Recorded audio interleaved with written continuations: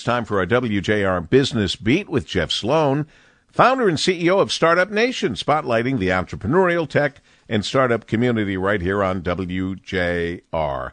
Good morning, Jeff. Good morning, Paul. Yesterday on the Business Beat, we talked about how businesses are struggling to bring their teams back to the office and how commercial landlords are struggling as a result of empty offices to make sense of their businesses. Now, picking up today on the beat to the back to work theme, not only are employees reticent to return to the office work environment, many don't want to work at all. The Great Resignation of 2020 and 2021 is still rolling strong here in 2022. Now, while stats indicate a record level of workers quit their jobs in 2021, 2022's numbers are keeping pace with the Great Resignation of 2021. So what's behind all of this job quitting?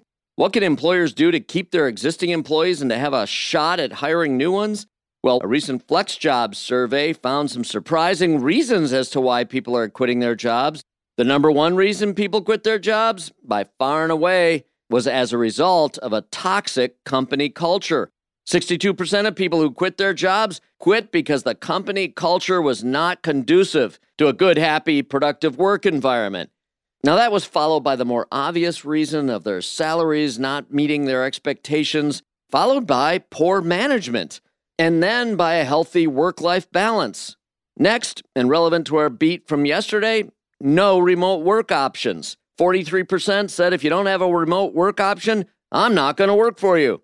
A couple of others on the list, amount of travel required, and not having a diversity, equity, and inclusion program in place. 19% quit their jobs because they're not working for a company that doesn't stand for equality.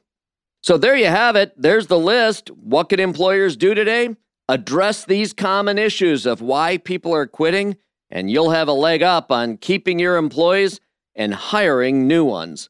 I'm Jeff Sloan, founder and CEO of StartupNation.com, and that's today's Business Beat on the great voice of the Great Lakes, WJR. This segment brought to you by Dell Technologies.